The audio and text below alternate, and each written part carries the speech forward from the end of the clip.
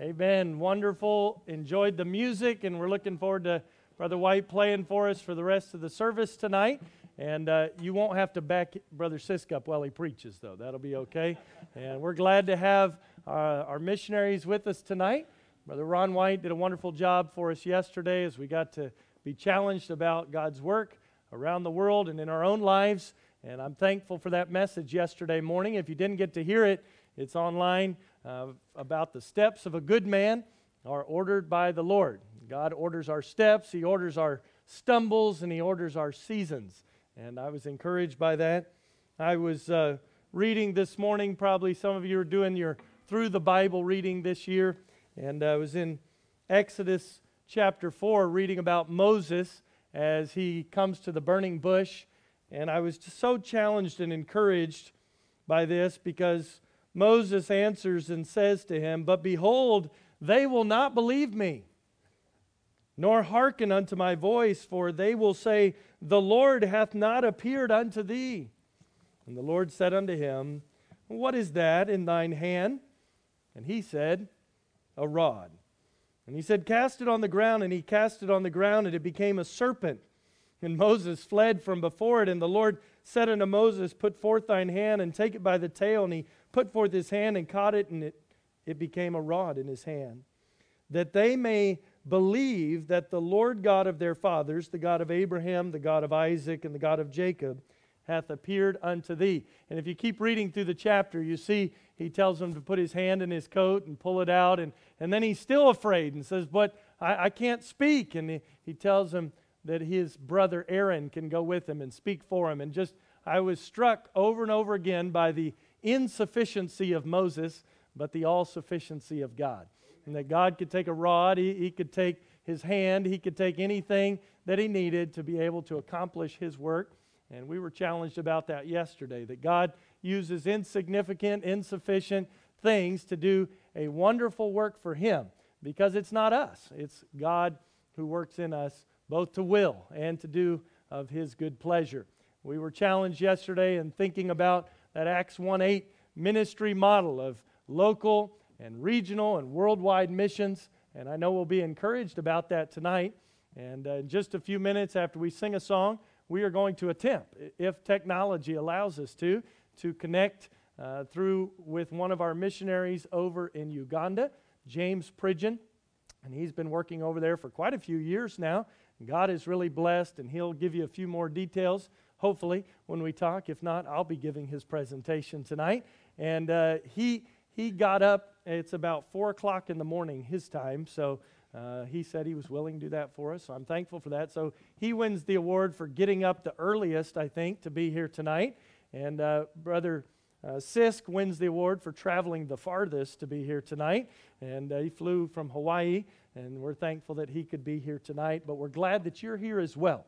And let's go to the Lord in prayer, and then Alan come lead us in a song, and then we'll try to connect with Brother Pridgeon. Father, thank you for the opportunity to gather together on a Monday night to be challenged about your work here and around the world.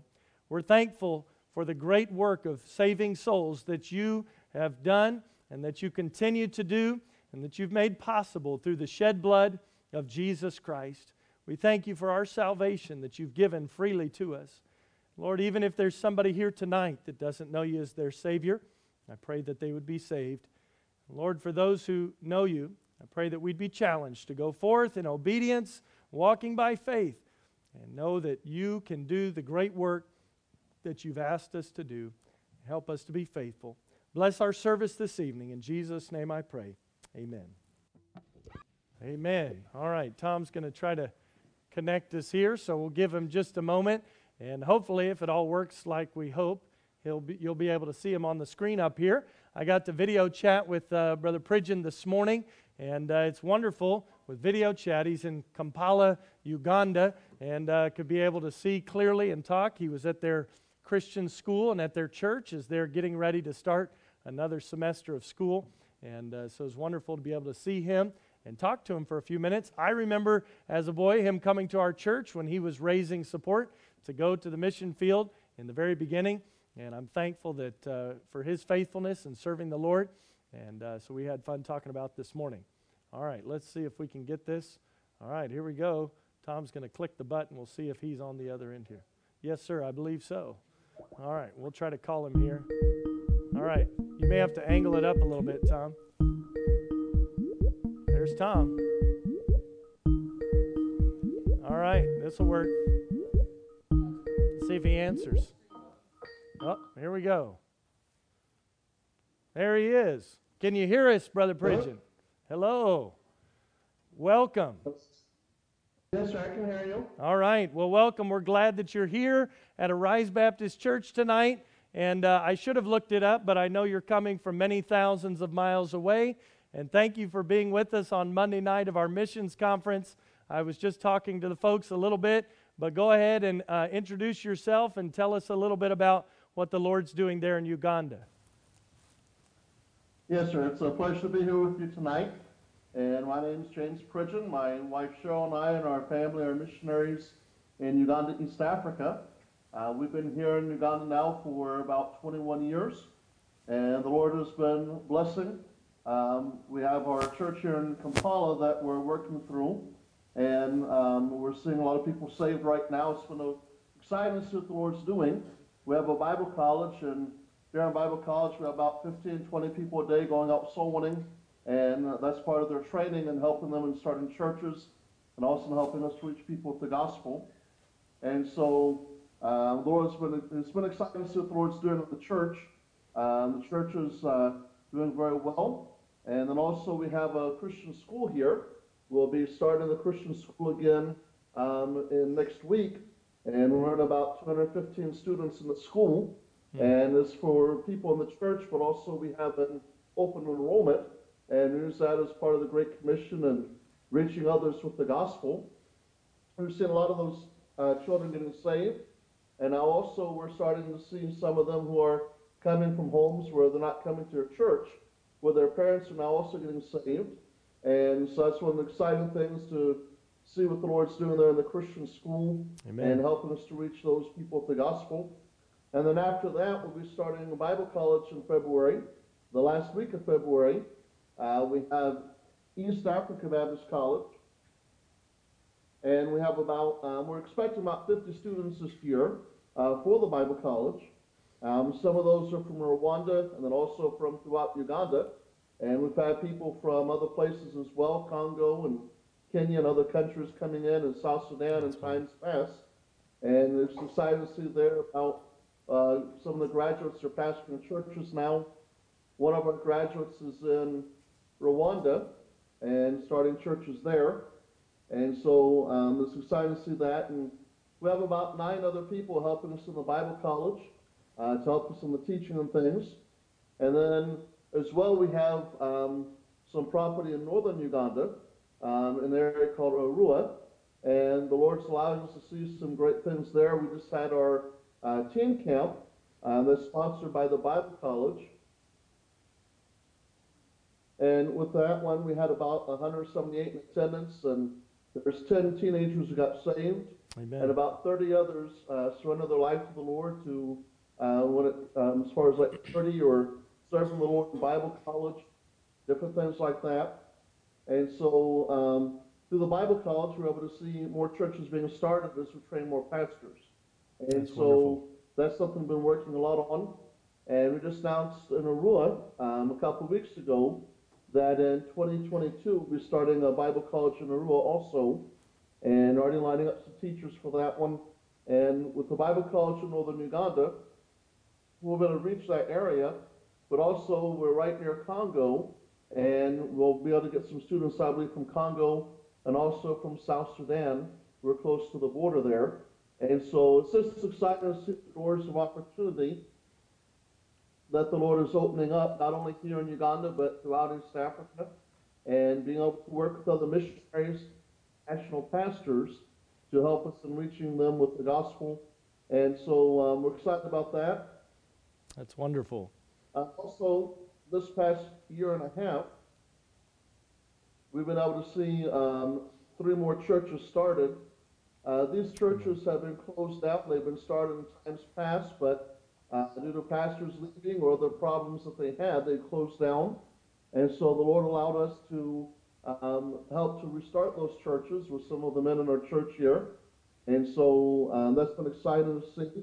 There's two churches now in northern Uganda and one in southern Uganda that were able to be restarted there. And so we're excited about that and about what else the Lord has planned for students and reaching more areas with the gospel, starting more churches. And so it's exciting. Uganda is very open to the gospel, and the people here are very friendly, but definitely in need of the message of salvation. And so please continue to pray for us, reaching people here and throughout it. And then also later this year, we'll plan to be on furlough, and hopefully we'll be able to get there to see you all in person as well. Yes. We're looking forward to talking to the pastor about that. We talked about that the other day. And we're going also to see our oldest graduate from college. And then before we come back in August, we'll be dropping off another daughter for Bible college. So be praying for us as we'll have two kids back from the States next time we come back to Uganda. Wow. And so that'll be a little bit different for us. But it's exciting that our children love the Lord and they have a desire to serve Him also. And that's a blessing to me as a parent to see our children faithfully serve the Lord here in the ministries here. And now also wanting to go to Bible college and be trained in His service as well. But we're praying for your missions conference to go well. And I appreciate the opportunity to be here with you tonight. And again, we're looking forward to seeing you later on, Lord willing, this year. Well, thank you for that great report. I know maybe to some people here is that you gave that list of all those things. They're wondering how in the world can you get all of that done in you know, as you work there together. You mentioned some other missionaries and some other people there. Do you have a good group of people around you, that men that you've been able to train and ladies working there with you and other missionary families as well? Yes, sir, we do. We have several other missionaries and also national pastors who are helping us in the Bible college. Mm-hmm. We have about 9 other pastors helping us teach here in Kampala. And then up in Arua, I've lined up about 5 people, national pastors and missionaries as well, who will be helping us in starting the Bible college in Arua in 2022. And with the Bible college, we have some of our graduates that the church here is hired to help out in ministering things. And so really it's about, you know, working together, delegating different things, authority, things like that. Sure. And getting the work done. Amen. And the Lord's really been blessing. Well, that's a blessing to hear of all those souls coming to Christ. And it's wonderful, I think, for our folks here as they give to missions to be able to see God continue to do His great work. And I really feel like this is a tremendous investment that we're giving, and hope that we can be a part of that more in the future as God allows to see God's work just continue to go forward, because we're giving very little compared to what you're doing with it, and that's a real blessing. So thank you for your faithfulness, and we'll look forward to hopefully seeing you this summer. We appreciate you all and appreciate your faithfulness as well, and the sacrifices you make in helping us reach people with the gospel, and your giving and praying for us. Yep. And look forward to seeing you all also. Amen. Well, for a lot of the folks here, it may be the first time they've ever seen you, and look forward to meeting you in person in a few months. And this will be able to help us better pray for you and for your family and for the ministry there. And we look forward to, Lord willing, getting to spend some time with you in person this summer. Thank you for your faithfulness. Thank you for getting up early in the morning for us. And I hope maybe you can have a good day and don't get too tired later today. But God bless you, and thanks for calling in. Well, thank you, sir. Appreciate the opportunity, and look forward to seeing you all later as well. All right. Goodbye. Thank you. All right. Amen. All right. Well, thank you. That was wonderful. That even worked smoother than I thought it might, so I'm glad for that. And I hope that you can be encouraged to pray for him. His name's on a list, and for many of us, that's maybe all that it's been. And so to be able to take that name on a list and put a face with it and be able to pray for them, Lord willing, this summer you get to meet him and some of his family as well. And I'm excited about what God is doing around the world. Isn't that exciting? And to see what God is doing. And so we'll be praying for him and supporting him and his family, and we're excited about what the Lord is doing. Wow, I'm grateful for all the help. So thank you. It's such an honor to be here, and to be here to us, it really just feels like family. This past, I guess it was last Sunday, that we had our first, what we're calling a preview service of our soft start for the church. And whenever we were getting ready for the service, my 3-year-old daughter, Julianne, she goes, "Is our family coming over today?" And we were like, "Well, yes. Sarah, Auntie Sarah, and Uncle Jaden are coming over, but today's church, so we have our church family come over." And then she goes, "Oh, is my family, Madison, going to be here?" Which she's a little girl close to her age that's been coming, and she was just so excited that her family, our church family, came to church on Sunday, and that was so much fun. And then we love being here with what feels like our second family here at Arise Baptist Church. So we're so thankful to be with you all, and I'm thankful to be a part of this mission conference and to see your burden for missionaries who are planting churches thousands of miles away, and to missionaries, to church planters who are planting churches 3 miles away. And so we're so thankful for you guys. The Bible says, "Trust in the Lord with all thine heart, and lean not unto thine own understanding. In all thy ways acknowledge him, and he shall direct thy paths." And as we look forward to what God is doing at New Life Baptist Church, we're so thankful for how he is directing and for how he is leading, how he's directing our paths. And one of the ways that he's done that is through our family that is here tonight. So we have, of course, most of you know Jaden and Sarah Pinson. They're here. They went to church in Baytown, where my dad pastors, and they're moving to help us at New Life, and we're so thankful for them. And then I'm excited to introduce to you tonight Tim and Raquel Lynn, and they just moved here. We're so thankful for them. They've served in ministry for the last 5 years in Nevada and then in Kentucky, and God has led them to be a part of our team at New Life Baptist Church. So we're so thankful. They gave up a full-time job. They gave up what they knew, and they stepped out by faith to help New Life get started. And we're so thankful for them, and we hope you'll get to know them. You're going to love them. They're great people, and we're so thankful that they're here with us tonight. Well, we're looking forward to the days ahead and what God's going to do. In 76 days, New Life Baptist Church will officially be launched. We're looking forward to starting on April 12th, 2020 on Easter Sunday. And the first time that I came here, I said, we're praying that God will bless Deputation that will be starting in late 2020 or early 2021. And we're so thankful for what the Lord has done. And we're looking forward to starting this Easter Sunday. So God's moved our timeline up significantly, and we're so thankful for that. We're so thankful that it looks like God is giving us our very own building, 2804 Fulton Street, and we're counting down the days for that to when we can get into it. And we're so thankful for you as a church and your part in helping us with that. We're so thankful for that. Over the next couple of months, if you would be in prayer for us, we have a lot going on. We're leaving on Thursday to make our last really intense trip, where we're going to be going to Ohio, Canada, Kentucky, West Virginia, and back to Canada again. And then we'll be back for a week to have another service here in Houston. Then we're going to Florida for a missions conference. Then we come back for another service. Then we go... we have one more place. We go to Spokane, Washington.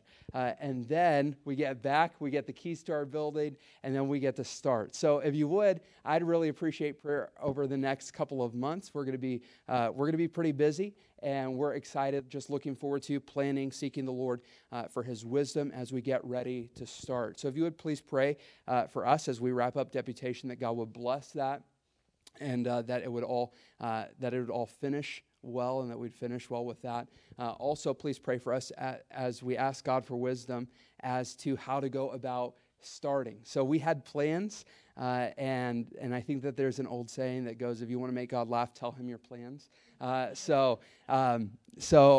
had really nice plans. And then for Christmas, I ruptured my Achilles for Christmas, so that was a blessing. And it just kind of shook up our plans a little bit. But something that God's been teaching us over the past month since it happened is that it's better to go healthy and a little slower and trusting the Lord than it is to try to just do things in our own might and our own power and in our own strength. So we're just trying to lean on him and depend on him. And whenever I ruptured my Achilles, my father-in-law picked me up from the court, and took me to the house before I went to the ER, and I just told him, I just need a vent for a little bit. I said, I don't know how you plant a church, how you start a church with a ruptured Achilles whenever you can't really go knock on doors, you can't really do a whole lot. And then I was reminded, like Brother White preached last night, that it's not my job to build a church. Jesus said that he would build his church. So we're trusting the Lord, we're depending on him, and we're looking forward to that day. Also, right after we start, God's given us just some wonderful opportunities. There's a church that's coming from California to help us. They're going to be doing a lot of outreach for us after we start. So from Northern California, we're really excited about that. We're going to have a barbecue for our neighborhood. And I think they may be doing a teen outreach service. That's something that they're wanting to do. So we're still talking and finalizing the plans for that. But we're thankful that they're coming. We're looking forward to a great summer of ministry. Please pray for me as I get to preach every Sunday. That's something that I haven't got to do, to preach to a church family every single Sunday. We're preaching through the Gospel of Mark, and we just want to introduce people to Jesus and show people why they should love him and trust him and know him and just preach the gospel every week. I'm so excited about that. So those are some of the things that we have coming up, if you'd be in prayer for us. And then Pastor Will wanted me to share with you some opportunities of how you can be a part. I'm so thankful for your heart to do that. And one of the ways that you can do that is if you would help us with outreach. If you'd be willing to help us with outreach, that would be a blessing. We're looking forward to getting our outreach cards in, our tracts and door hangers. And if you'd be willing to come and give a day, or if you'd be willing to come once a week, or whatever you'd be willing to give to go out and to pass out flyers. You've done that in the past. We're grateful for that. If you're willing to do that, that would be wonderful. And then another opportunity that I'm excited about is we are something that I think the Lord's blessed us with already, and now we're just trying to figure out how can we steward that well, is God has blessed us already with a lot of kids. So we have, right now we have, I think coming on a regular basis, we have 7 now, and then we're having a boy in May. So that'll be 8 kids for a brand new church, which I was sitting down the other day, and I was just starting to get a little overwhelmed by that. I was like, how do we take care of 8 kids? So one of the things that we're asking is if different churches that are in the area that would help us by just maybe sending 1 or 2 volunteers on a rotation. So Arise, if they did it, if y'all did it, maybe 2 or 3 of you would come to New Life for one Sunday out of the month, and then another church would send a couple the next week, and just really partnering together to start a new church close to the downtown area. So those are some ways: outreach, prayer, and then if you're willing to serve in any of those kinds of ways, then we would truly appreciate that. So those are the things that we have coming up. We appreciate your prayers, and we're so grateful to be here at this conference. Thank you very much. That was a blessing, and I hope a challenge to you. You got those cards yesterday, ways that you can be involved in serving and committing to helping with our missionaries and some of the outreach things. If you didn't get one, I encourage you to get one on the way out tonight. We'll make sure the men have those at the door as you leave. But we heard some ways that we can be a blessing to this family and to this new church as it gets started, and I hope that you'll pray about what God would have you to do there. Well, I'm very thankful to have somebody that I didn't come to start knowing until just a few years ago, but I'm thankful that his ministry has spanned a lot more than just a few years. And Dr. Don Sisk has been a blessing and served the Lord for many, many years faithfully all around the world. And I had Brother Ron White as one of my professors in seminary, and he used to tell the stories about going to Japan and starting the work there. And one of the guys he would talk about that they started together with was Dr. Don Sisk. And they went to Japan right about the same time. If you listened yesterday, just about a month apart. And in those early years, saw several churches started, and God continued that work even to this day.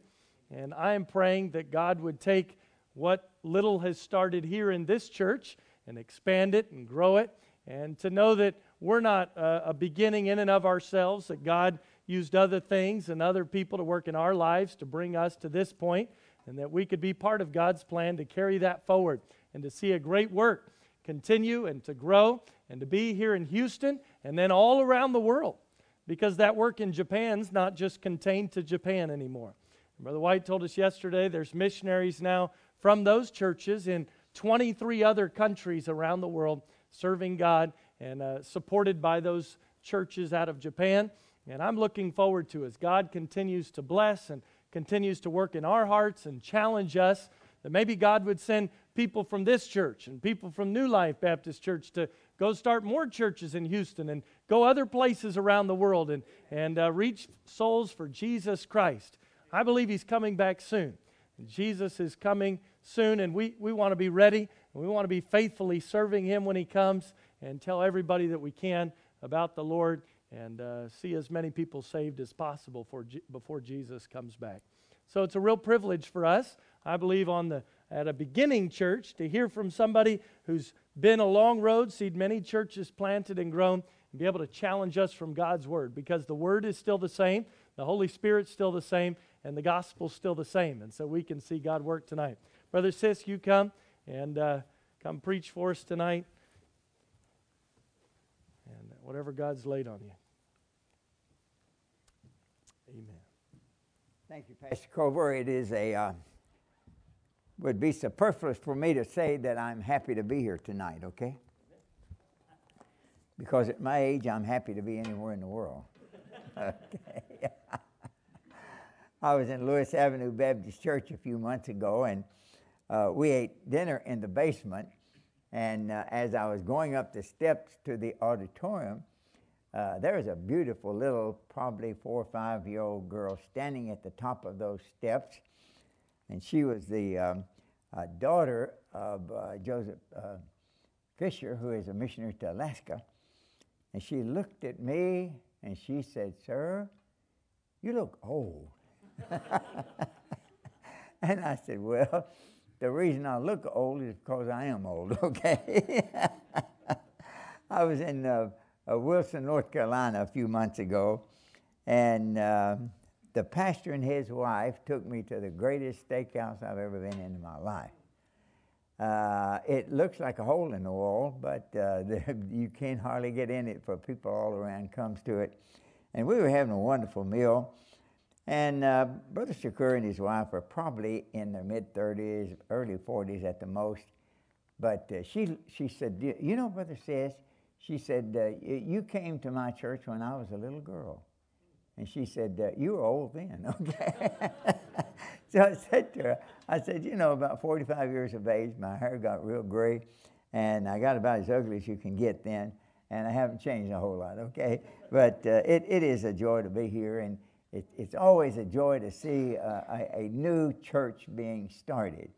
I doubt that there's anything in the world that's more rewarding than seeing God gather the people together and a Bible-believing New Testament church established. And thank God for Brother Cover and what is happening here at Arise Baptist Church. And thank you for letting me come. And, of course, it is always a blessing to be with other missionaries, and we'll certainly be praying for the New Life Baptist Church, and thank God for it. I hate to see one of my former students just on crutches, okay? He's getting older than I am, okay?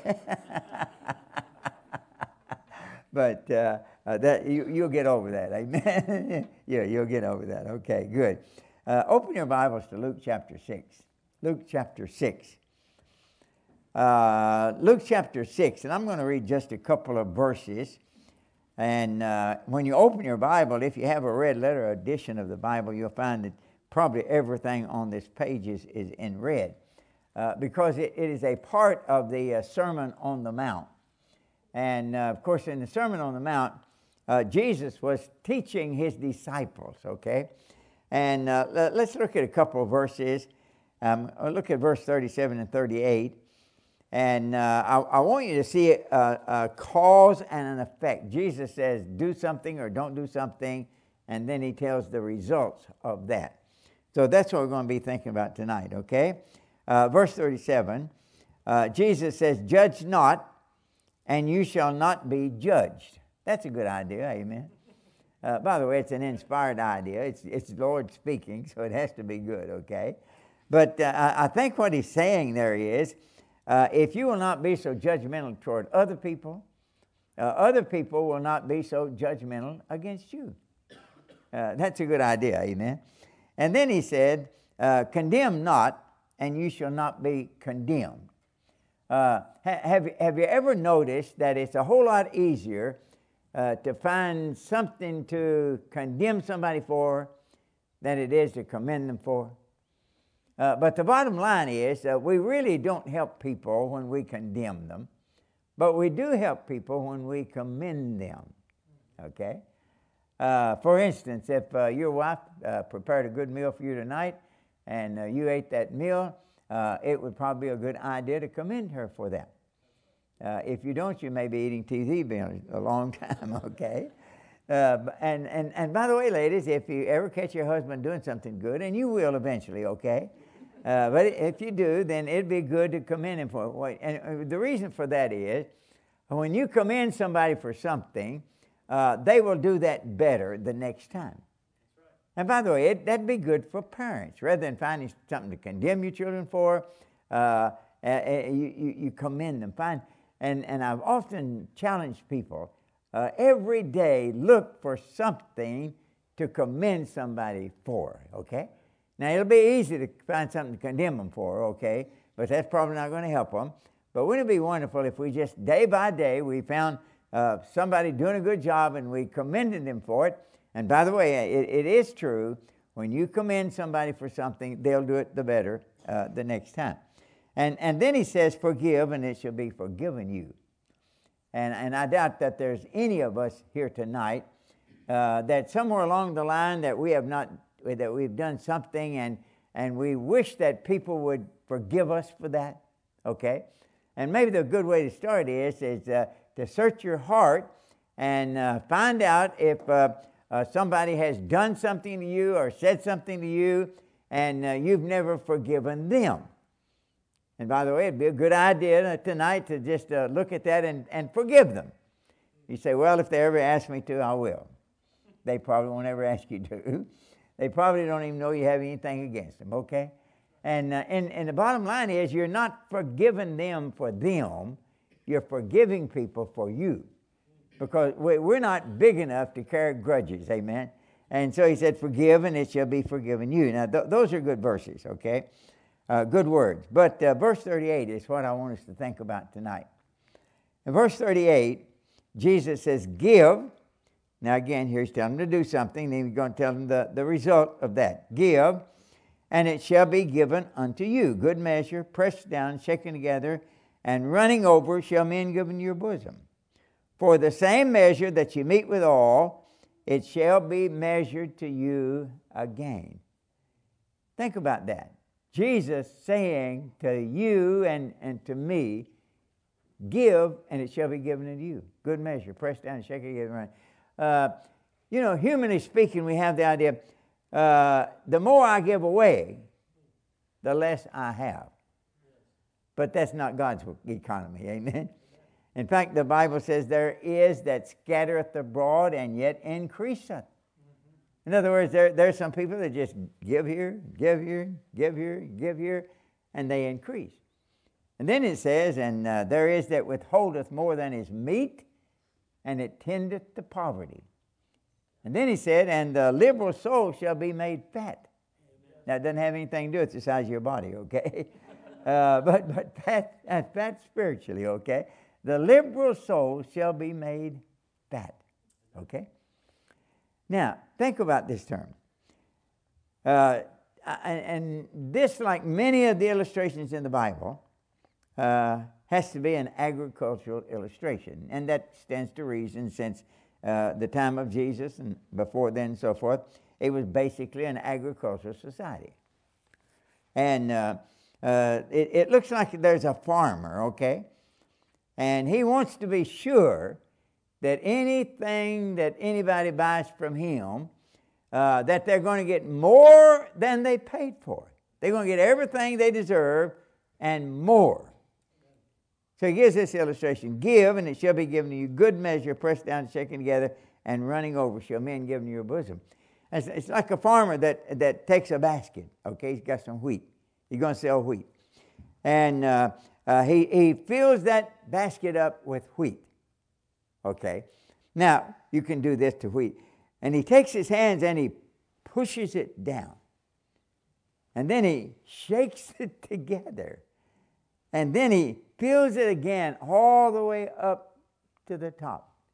In other words, he's saying, I want anybody that buys something from me to get more than they deserve. How many of you have ever heard the term baker's dozen? Have you ever heard that term? Okay. Most of the old people have. Some of the young people don't know anything about it, okay? But now here's where it came from. You'd go to the bakery, and you buy a dozen donuts, and they would put in an extra one. They put in 13. A baker's dozen. Now I think, now if you go to the bakery and order a dozen donuts, they'll probably give you 11, okay? But it's a different generation, okay? But here's a farmer. He wants to... And here's God, and God is saying to you, by the way, Jesus was God incarnated in the flesh, amen? And here is Jesus, and he's saying, give, and it shall be given unto you. Now, by the way, God must have loved the word give, because in the Bible, it is found 811 times. Now, to be sure, many of the times, it's talking about something God has given us.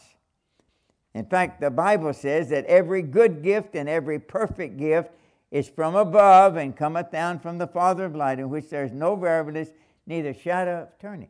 And you know, in essence, what that verse says is, everything I have is a gift from God. And by the way, it is. And you say, well, you're a preacher, everything you have might come from God, but I work hard for my money. Okay, congratulations, amen. But who gives you the breath to breathe? You know, who gives you the power to work? Who puts you in a place where you can have a job where you can work? Bottom line is, everything that we have is a gift from God. There's a wonderful verse in 1 Corinthians 4:7. And there are two questions, and the questions have obvious answers. I think theologically we may call them rhetorical questions, okay? They're questions that have an obvious answer. The first question is this: who maketh thee to differ from another? All right, that's pretty obvious, amen. Who makes you to differ from another? God. After all, and the Bible says in Jeremiah 1:5, before I formed thee in the belly, I knew thee. In other words, God said, I formed thee. Psalms 109, we are fearfully and wonderfully made. You know, God formed us. And who maketh thee to differ from another? And by the way, we're all different from one another. There are 7.8 billion people on the face of the earth, and there are no two people exactly alike. For instance, there's nobody in the world like the person sitting next to you. Now, you probably said, thank God for that, amen? But all of us are different. And isn't it good God made us different? Would it not be a sad world if all the 7.8 billion people on the face of the earth looked like Don Sisk? That would be a sad world, amen? But it would be sadder if all of them looked like some of you tonight, okay? God made us different. Now here's the next question. What hast thou that thou didst not receive? Okay, again, it's an obvious thing. Nothing. Everything I have, I receive. And he goes on to say, then if thou didst receive it, why dost thou boast thyself as if thou had not received it? So everything that I have, everything that you have, is a gift from God. Now, he's put it in our hand, but even then it doesn't really belong to us. We are only stewards of what God has put in our hand. You know, you read this verse, and Jesus is speaking, and Jesus is God. And he speaks to me, and he speaks to you, and he says, give. Give. Why would God want me to give him anything? I mean, after all, he created the entire universe. Through faith, we understand that the worlds, not just this planet Earth, which is just a little bitty speck in comparison, but the worlds were created by the Word of God. And by the way, that's exactly what happened. God spoke the world into existence. And they say, Brother Sisk, I understand you're from Kentucky, and they're not very smart down there in Kentucky. And particularly in your day, they didn't know much of anything. And probably your science teacher and so forth, they didn't know enough. They hadn't learned about evolution, and they hadn't learned about the Big Bang Theory and all those things and so forth. But I could surprise you tonight, okay? I really believe in the Big Bang Theory. God spoke, and bang, there it was, okay? And by the way, that's exactly the way it happened. Read Genesis 1. God said, and it was so. God said, and it was so. God said, and it was so. God said, and it was... I mean, God spoke the world into existence. Now, since God spoke the entire universe into existence, what in the world would he want from somebody like me? But I am absolutely positive tonight that there are at least 3 things that God wants every one of us to give to him. Now, there are several words in the Bible that are very similar. They're different, but they're very similar. For instance, the word give, the word present, the word yield, the word commit. Just think about some of those things. And number 1, I am absolutely sure that God wants every one of the 7.8 billion people on planet Earth to give their souls to him. To yield their souls to him. To present their souls to him. To commit their souls to him. What happens? What happens? Now remember the passage here. Give, and it shall be given unto you, good measure, pressed down, shaken together, and running over, shall men give in your bosom. So remember the proposition. Whatever you give to God, God's going to give. Think about what happened when you got saved. Think about that night or that day or whatever time it was, okay? When you realized you were a sinner and on your way to hell, could not save yourself, and you asked Jesus Christ to be your Lord and your Savior. Now, that happened to me a long time ago, 70 years ago, 1949. 16-year-old boy, okay? And had hardly been to church very little. I knew that there was a heaven. I knew there was a hell. I knew that Jesus had died for sinners, and I knew I was a sinner. And in a geometry class on Monday morning, a friend of mine invited me to go to a Youth for Christ meeting. And I went to that Youth for Christ meeting, and that night I got saved. I mean, in fact, I went to church to get saved. Sunday morning or Saturday morning, I woke up, and I'd been trying to make excuses for not going with Bill. I said, okay, Youth for Christ. I'm a youth. You said, Brother Sisk, you were a youth one time? Yeah, I really was, okay. Now, it's hard to believe now, okay. Youth for Christ. And I'm a youth, okay. But for Christ, a Christian? I'm not a Christian. My folks are not Christian. We don't go to church. All these things and so forth. And I tried to make up an excuse to not go. But I really liked Bill. He was one of my best friends, and I didn't want to disappoint him. But I woke up Saturday morning, and by the way, it had to be the Spirit of God. Because I woke up Saturday morning, and I think, I'm hopeless. The home life is bad. We're in deep poverty, I don't have any real hope. I don't have any real purpose for life. And I thought, now, I don't know what they do in church when they go forward, okay?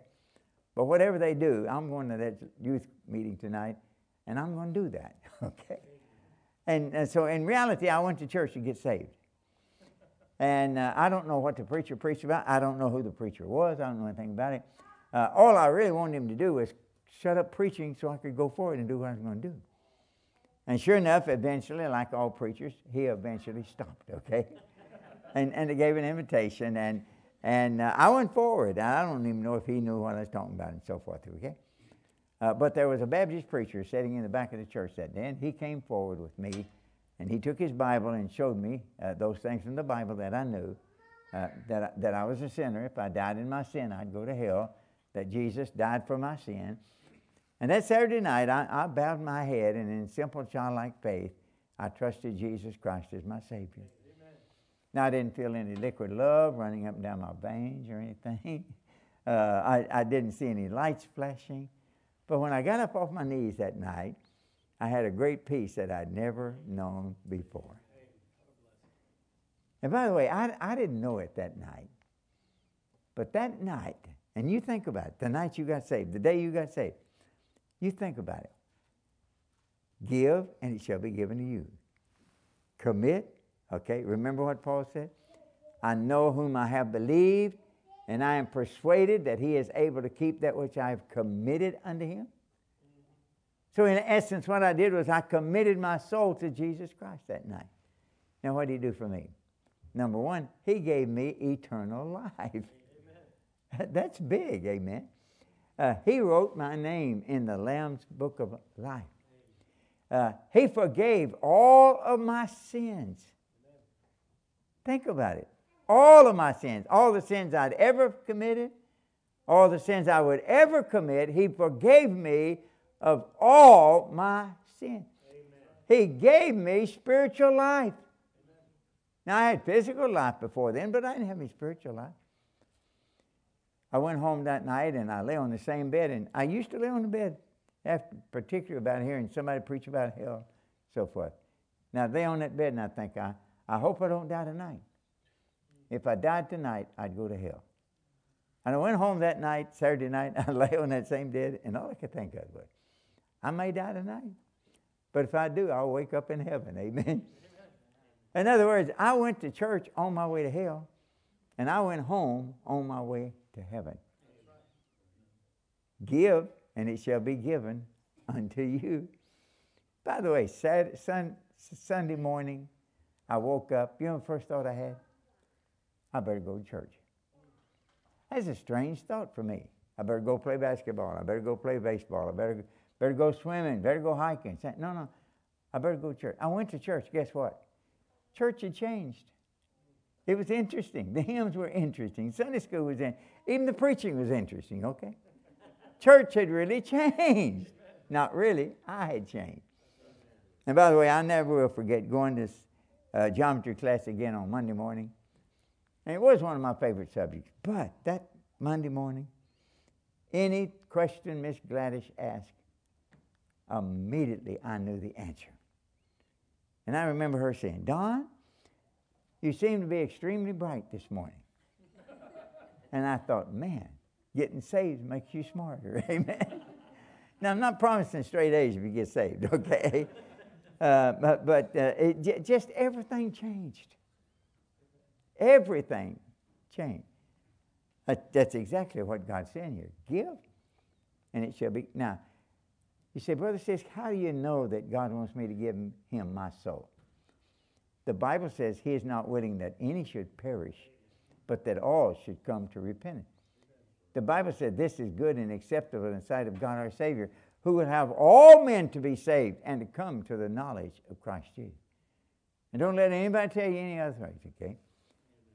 God desires the salvation of all people. Amen.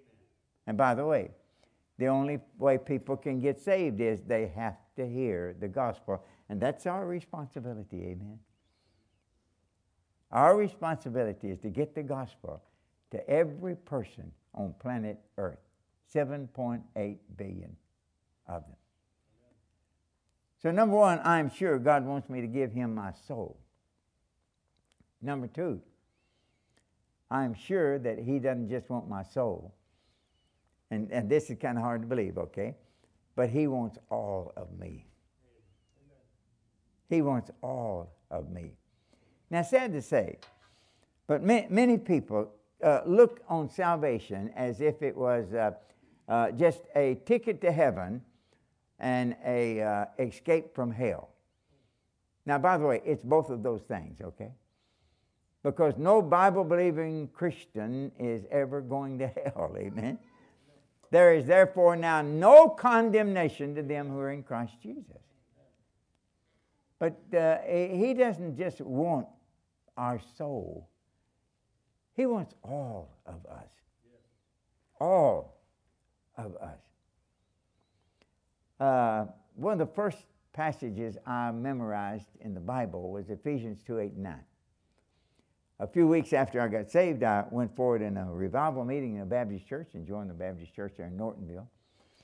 And Brother Ratliff, he took me down to a little room, and he wanted to go over the plan of salvation again. He wanted to be sure I was saved before he baptized me, and that's a good idea. And after we did that, we prayed together again, and then he gave me a little New Testament, and he underlined Ephesians 2:8-9. For by grace are you saved through faith. And that not of yourself, it is a gift of God, not of works, lest any man should boast. And he said, now, Don, before you come to church tomorrow night to revival, I want you to have memorized those verses. And I did, man. I went home that night and I took that New Testament and I read it over and over and over and over. By the way, that's a good way to memorize scriptures. Just read it over and over and over and over.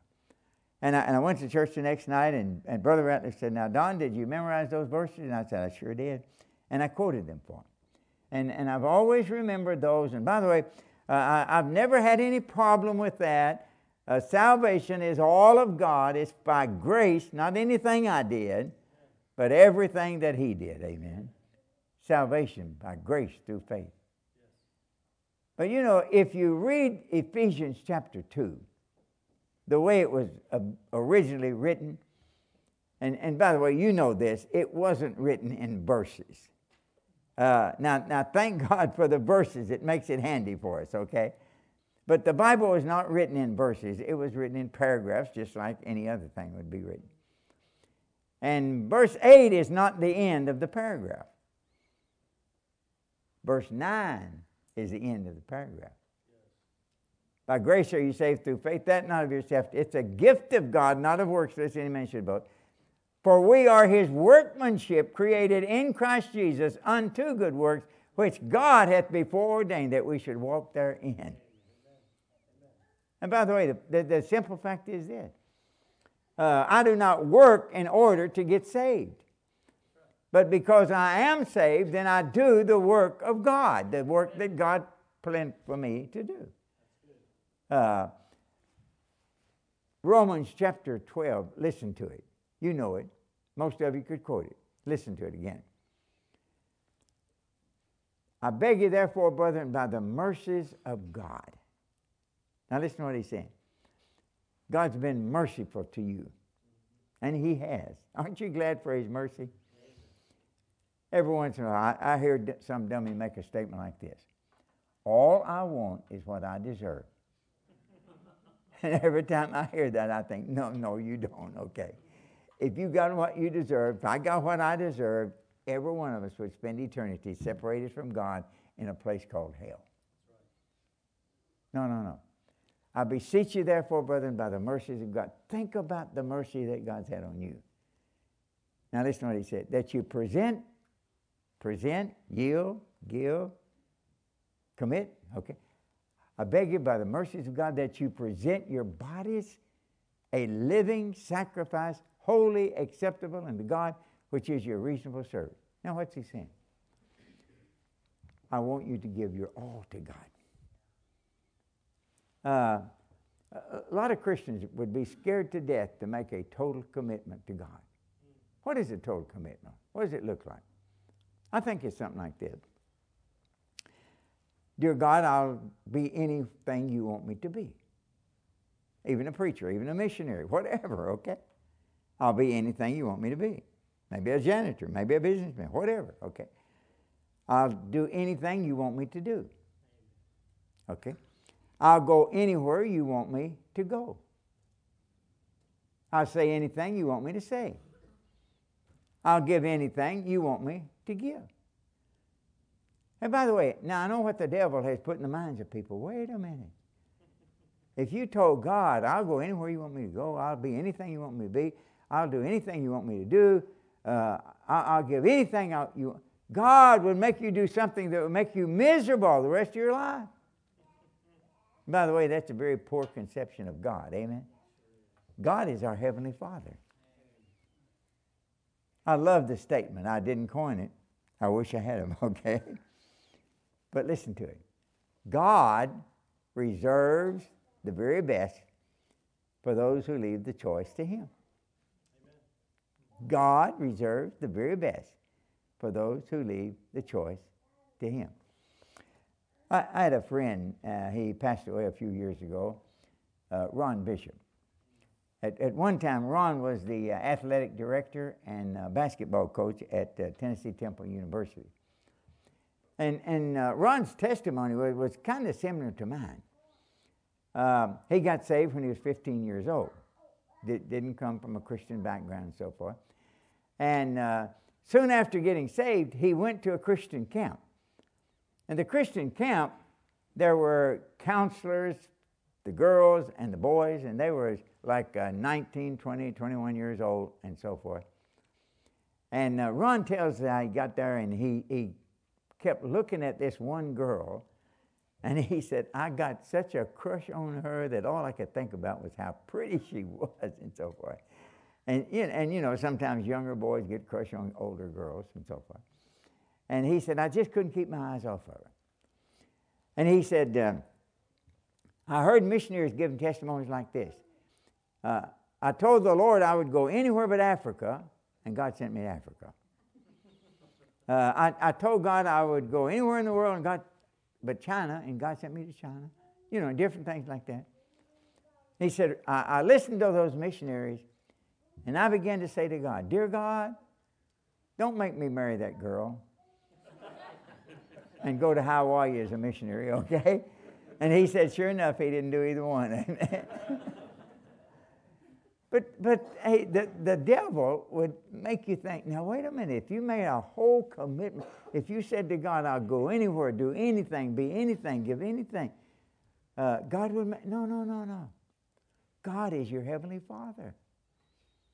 And when you make a total commitment to God, God is going to give you His very best. His very best. Have you ever made a really total commitment to God? What does it look like? Listen to Jesus. He goes into a garden called the Garden of Gethsemane. And by the way, when I went to Israel, that was the most inspiring place for me to go. I'll never forget being there and thinking about Jesus praying there. But as he went to that garden that night, left his disciples a little bit away from him. And he goes a little bit farther, and then he begins to pray, and he knows what's coming down the line, okay? He knows that they are going to come and beat him, and they're going to plant a crown of thorns on his head, and they're going to spit in his face, and they're going to crucify him, and that all of the sins of the world were going to be laid on him. Now listen to him. Father, if it be possible, let this cup pass from me. Now, I'll be honest with you. I don't really know exactly what that means. I think I have a thought that Jesus is saying, Father, if there is any other way for those people down there in Houston, Texas to be saved in the 21st century, if there is any other way for mankind to be saved from their sins, then let this cup pass from me. And the Bible says that it was such an excruciating, painful praying that he literally sweat, as it were, great drops of blood. And I don't think he was thinking about the physical pain, but I think he was thinking about the separation from God when all the sins were laid upon him. And 3 times he prayed, Father, if it be possible, let this cup pass from me. Nevertheless, not my will, but thy will be done. That's commitment. Not my will, but thy will be done. So I'm absolutely sure that God wants me and he wants you.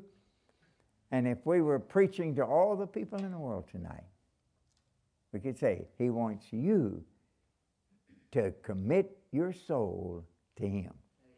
By the way, something good happens when you do. Amen. Amen. I know whom I have believed, and I am persuaded, I'm convinced beyond any shadow of a doubt, that he is able to keep that which I have committed unto him. Wow, is that security or not? Yes.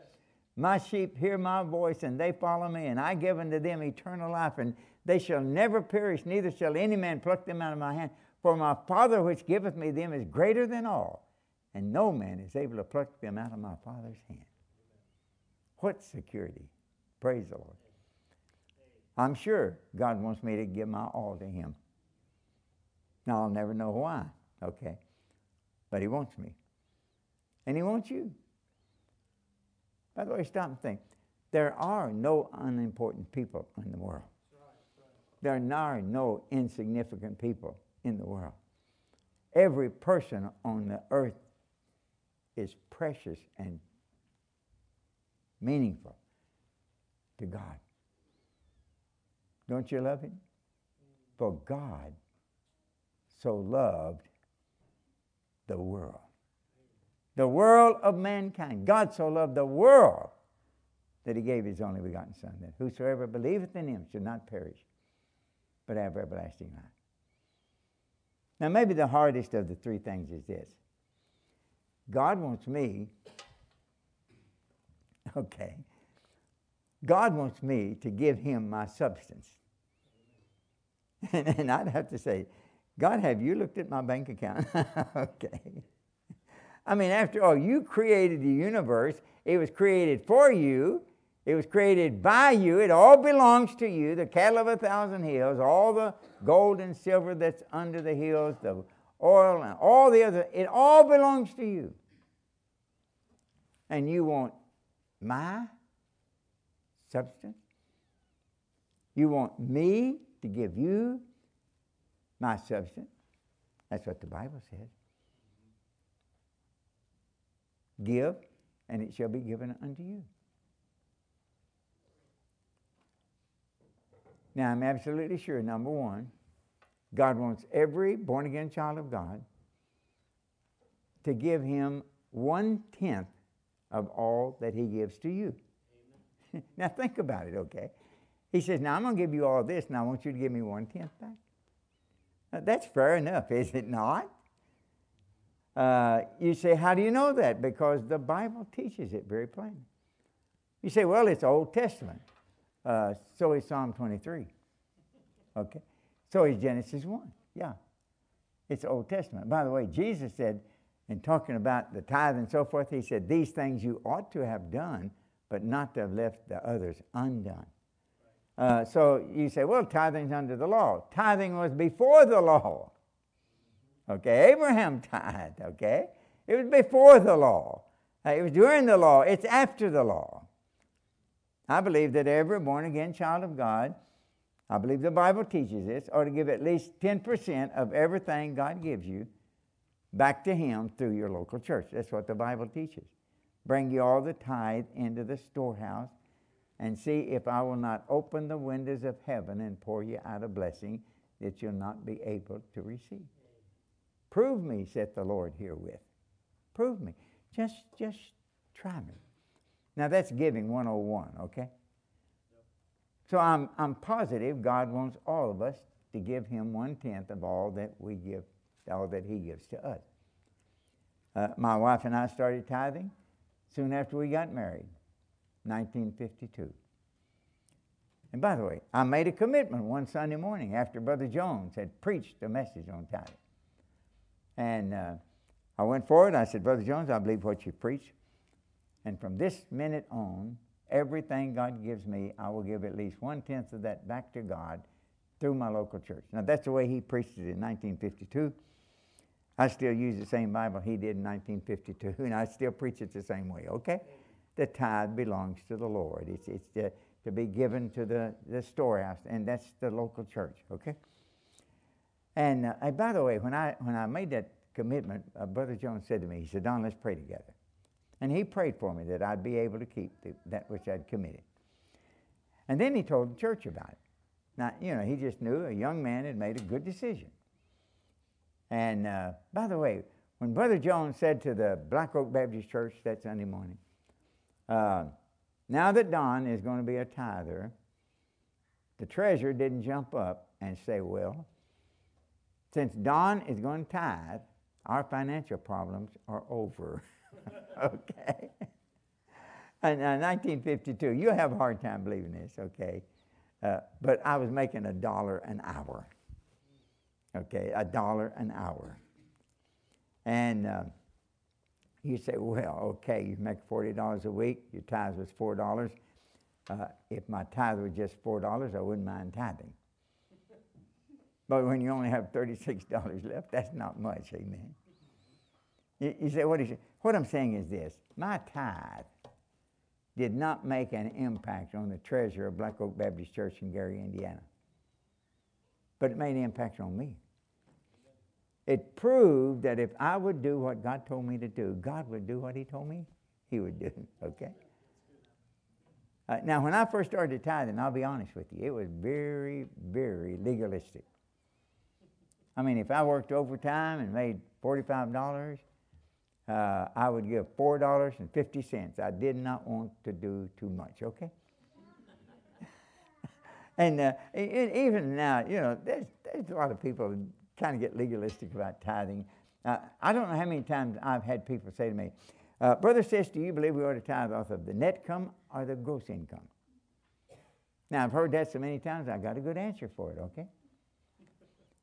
God has promised to bless you if you tithe. And you just have to decide, do I want God's net blessings or his gross blessing, okay? Now, I don't know about you, okay? But I'd rather have his gross blessings, amen. And by the way, I am positive that God wants every believer to give something to missions above their tithe and offering.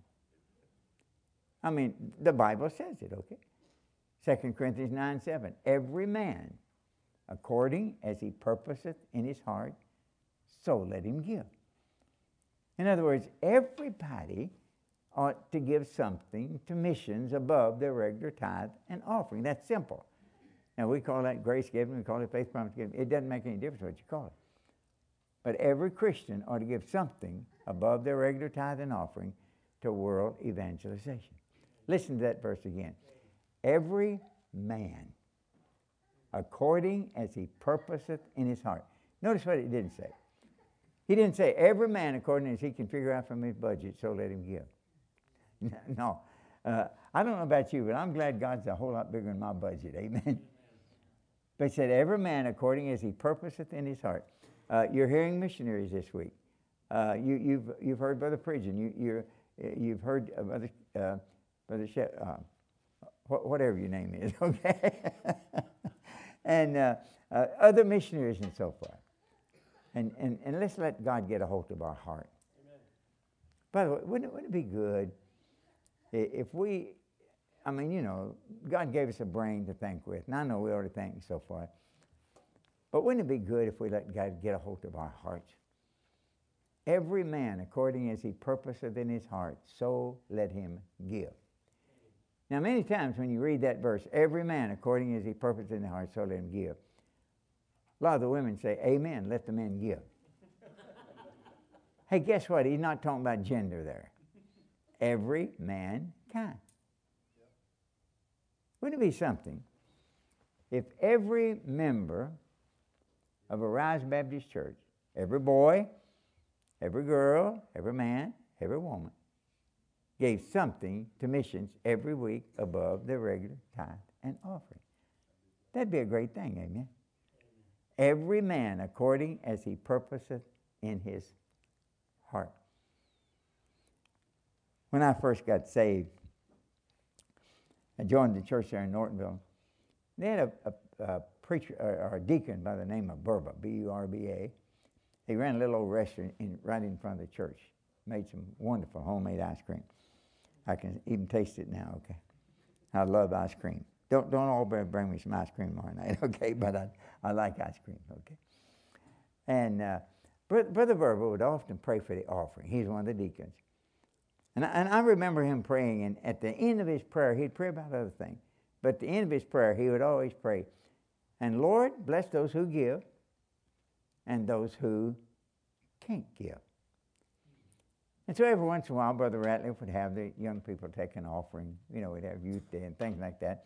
And sometimes he'd call on me to pray for the offering. And I'd sort of pray like that. At the end of my prayer, I thought it sounded so pretty, it's so nice of a prayer. Dear Lord, bless those who give and those who can't give. Then years after, I was reading 2 Corinthians 9:7. Every man, according as he purposeth in his heart, so let him give. And guess what? That doesn't say anything about those who can't give. Wonder why? Everybody can give something. I mean, is there anybody here tonight that couldn't give $1 a week to mission? Now, God forbid that'd be what most of you do, okay? So, giving is not a matter of can or can't. Giving is a matter of will or want. And when I learned that, I changed my praying. And if I pray for the offering now, I say, Dear Lord, bless those who give, and whip those who won't give, okay? Now, that'd be more scriptural, okay? Everybody, what does God want? God wants my soul, God wants me, myself, and God wants my substance. And when I yield those things to Him, give, and it shall be given unto you. Good measure, pressed down, shaken together, and running over, shall men give into your bosom. Now, I want you to notice real carefully the very last part of that verse. For with the same measure that you meet withal, it shall be measured to you again. And, you know, I don't know about you, but when I read that, it nearly looks like God is saying, you just determine how much you want. Okay? With the same measure that you meet withal, it shall be measured to you again. God's shovel is bigger than yours, okay? We put in with a tablespoon, and God puts in with a shovel, okay? We put in with a shovel, and God puts in with some kind of an instrument, puts in all kind, okay? God puts the dump truck up and dumps it up. I mean, you know, God's a lot bigger than we are, amen? Bottom line is, you can't outgive God, amen? Don't sell God short. In 1956, I began pastoring at Johnson Island Baptist Church. And I'll never forget, as long as I live, Christmas came around, Christmas time. And a lady by the name of Mrs. Lynn came to Virginia and me. And she said, Brother Don, I want you in Virginia to go to Jordan Furniture Company. I have an account there. Do any of you remember before credit cards? They had accounts at service station, the grocery store, different places. And she said, I have an account there, and Buford and Ruby Day, members of our church, they work there. They'll know about it. And I want you and Miss Virginia to go to Jordan Furniture Company, and you buy whatever you need, whatever you want, and have it charged to me, and I'll pay for it, and that'll be my Christmas present to you. And I said, Ms. Lynn, about how much money should we spend? And she said, but it doesn't make any difference. You buy whatever you need, whatever you want, and I'll pay for it, okay? And by the way, she could do that, okay? That was dangerous because we were in Bible school. We needed everything we saw. We wanted everything we saw, okay? We went to Jordan Furniture Company, and we talked with Ruby and Buford, and, you know, we looked at bedroom suites, we looked at living room suites, we looked at refrigerators. We had an ice box on the back porch, okay? And I know some of you young people, Brother said, what's an ice box? It's a box you keep ice in, okay? And when the ice runs out, your refrigeration runs out. We looked at refrigerators. We looked at everything. We looked at carpets, on and on and on. But after about an hour and a half in Jordan Furniture Company, we left that day, and we were carrying our purchase. It was a magazine rack about that long. It cost $5.95. I still have that magazine rack. It was a trophy of my stupidity.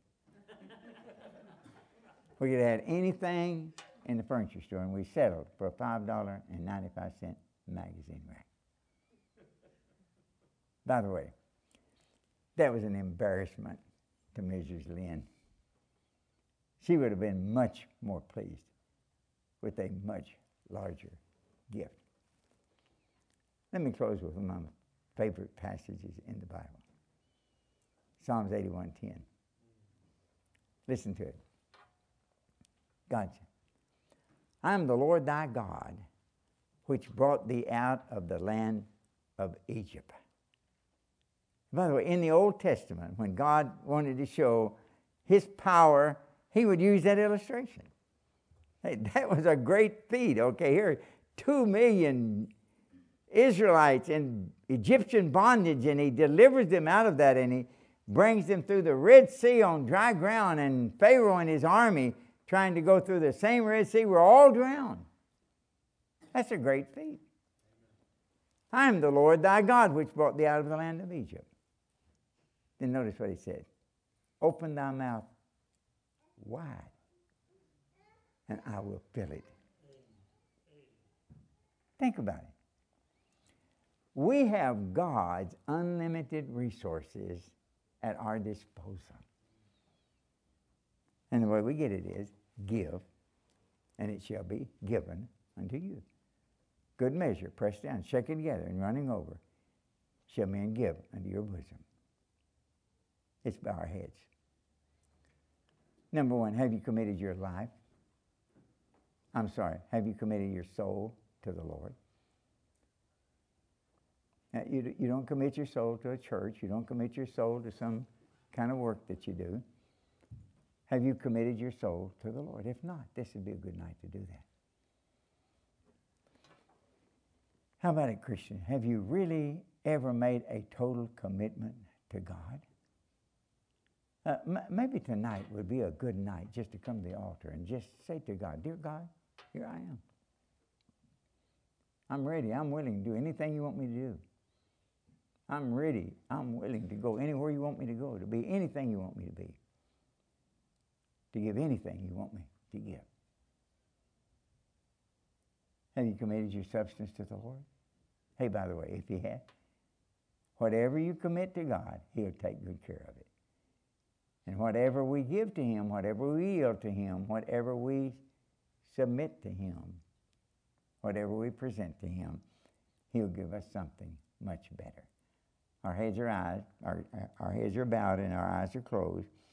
And I'm going to ask Brother Cover to come, and he'll conduct the invitation and close the service as God directs him, Pastor.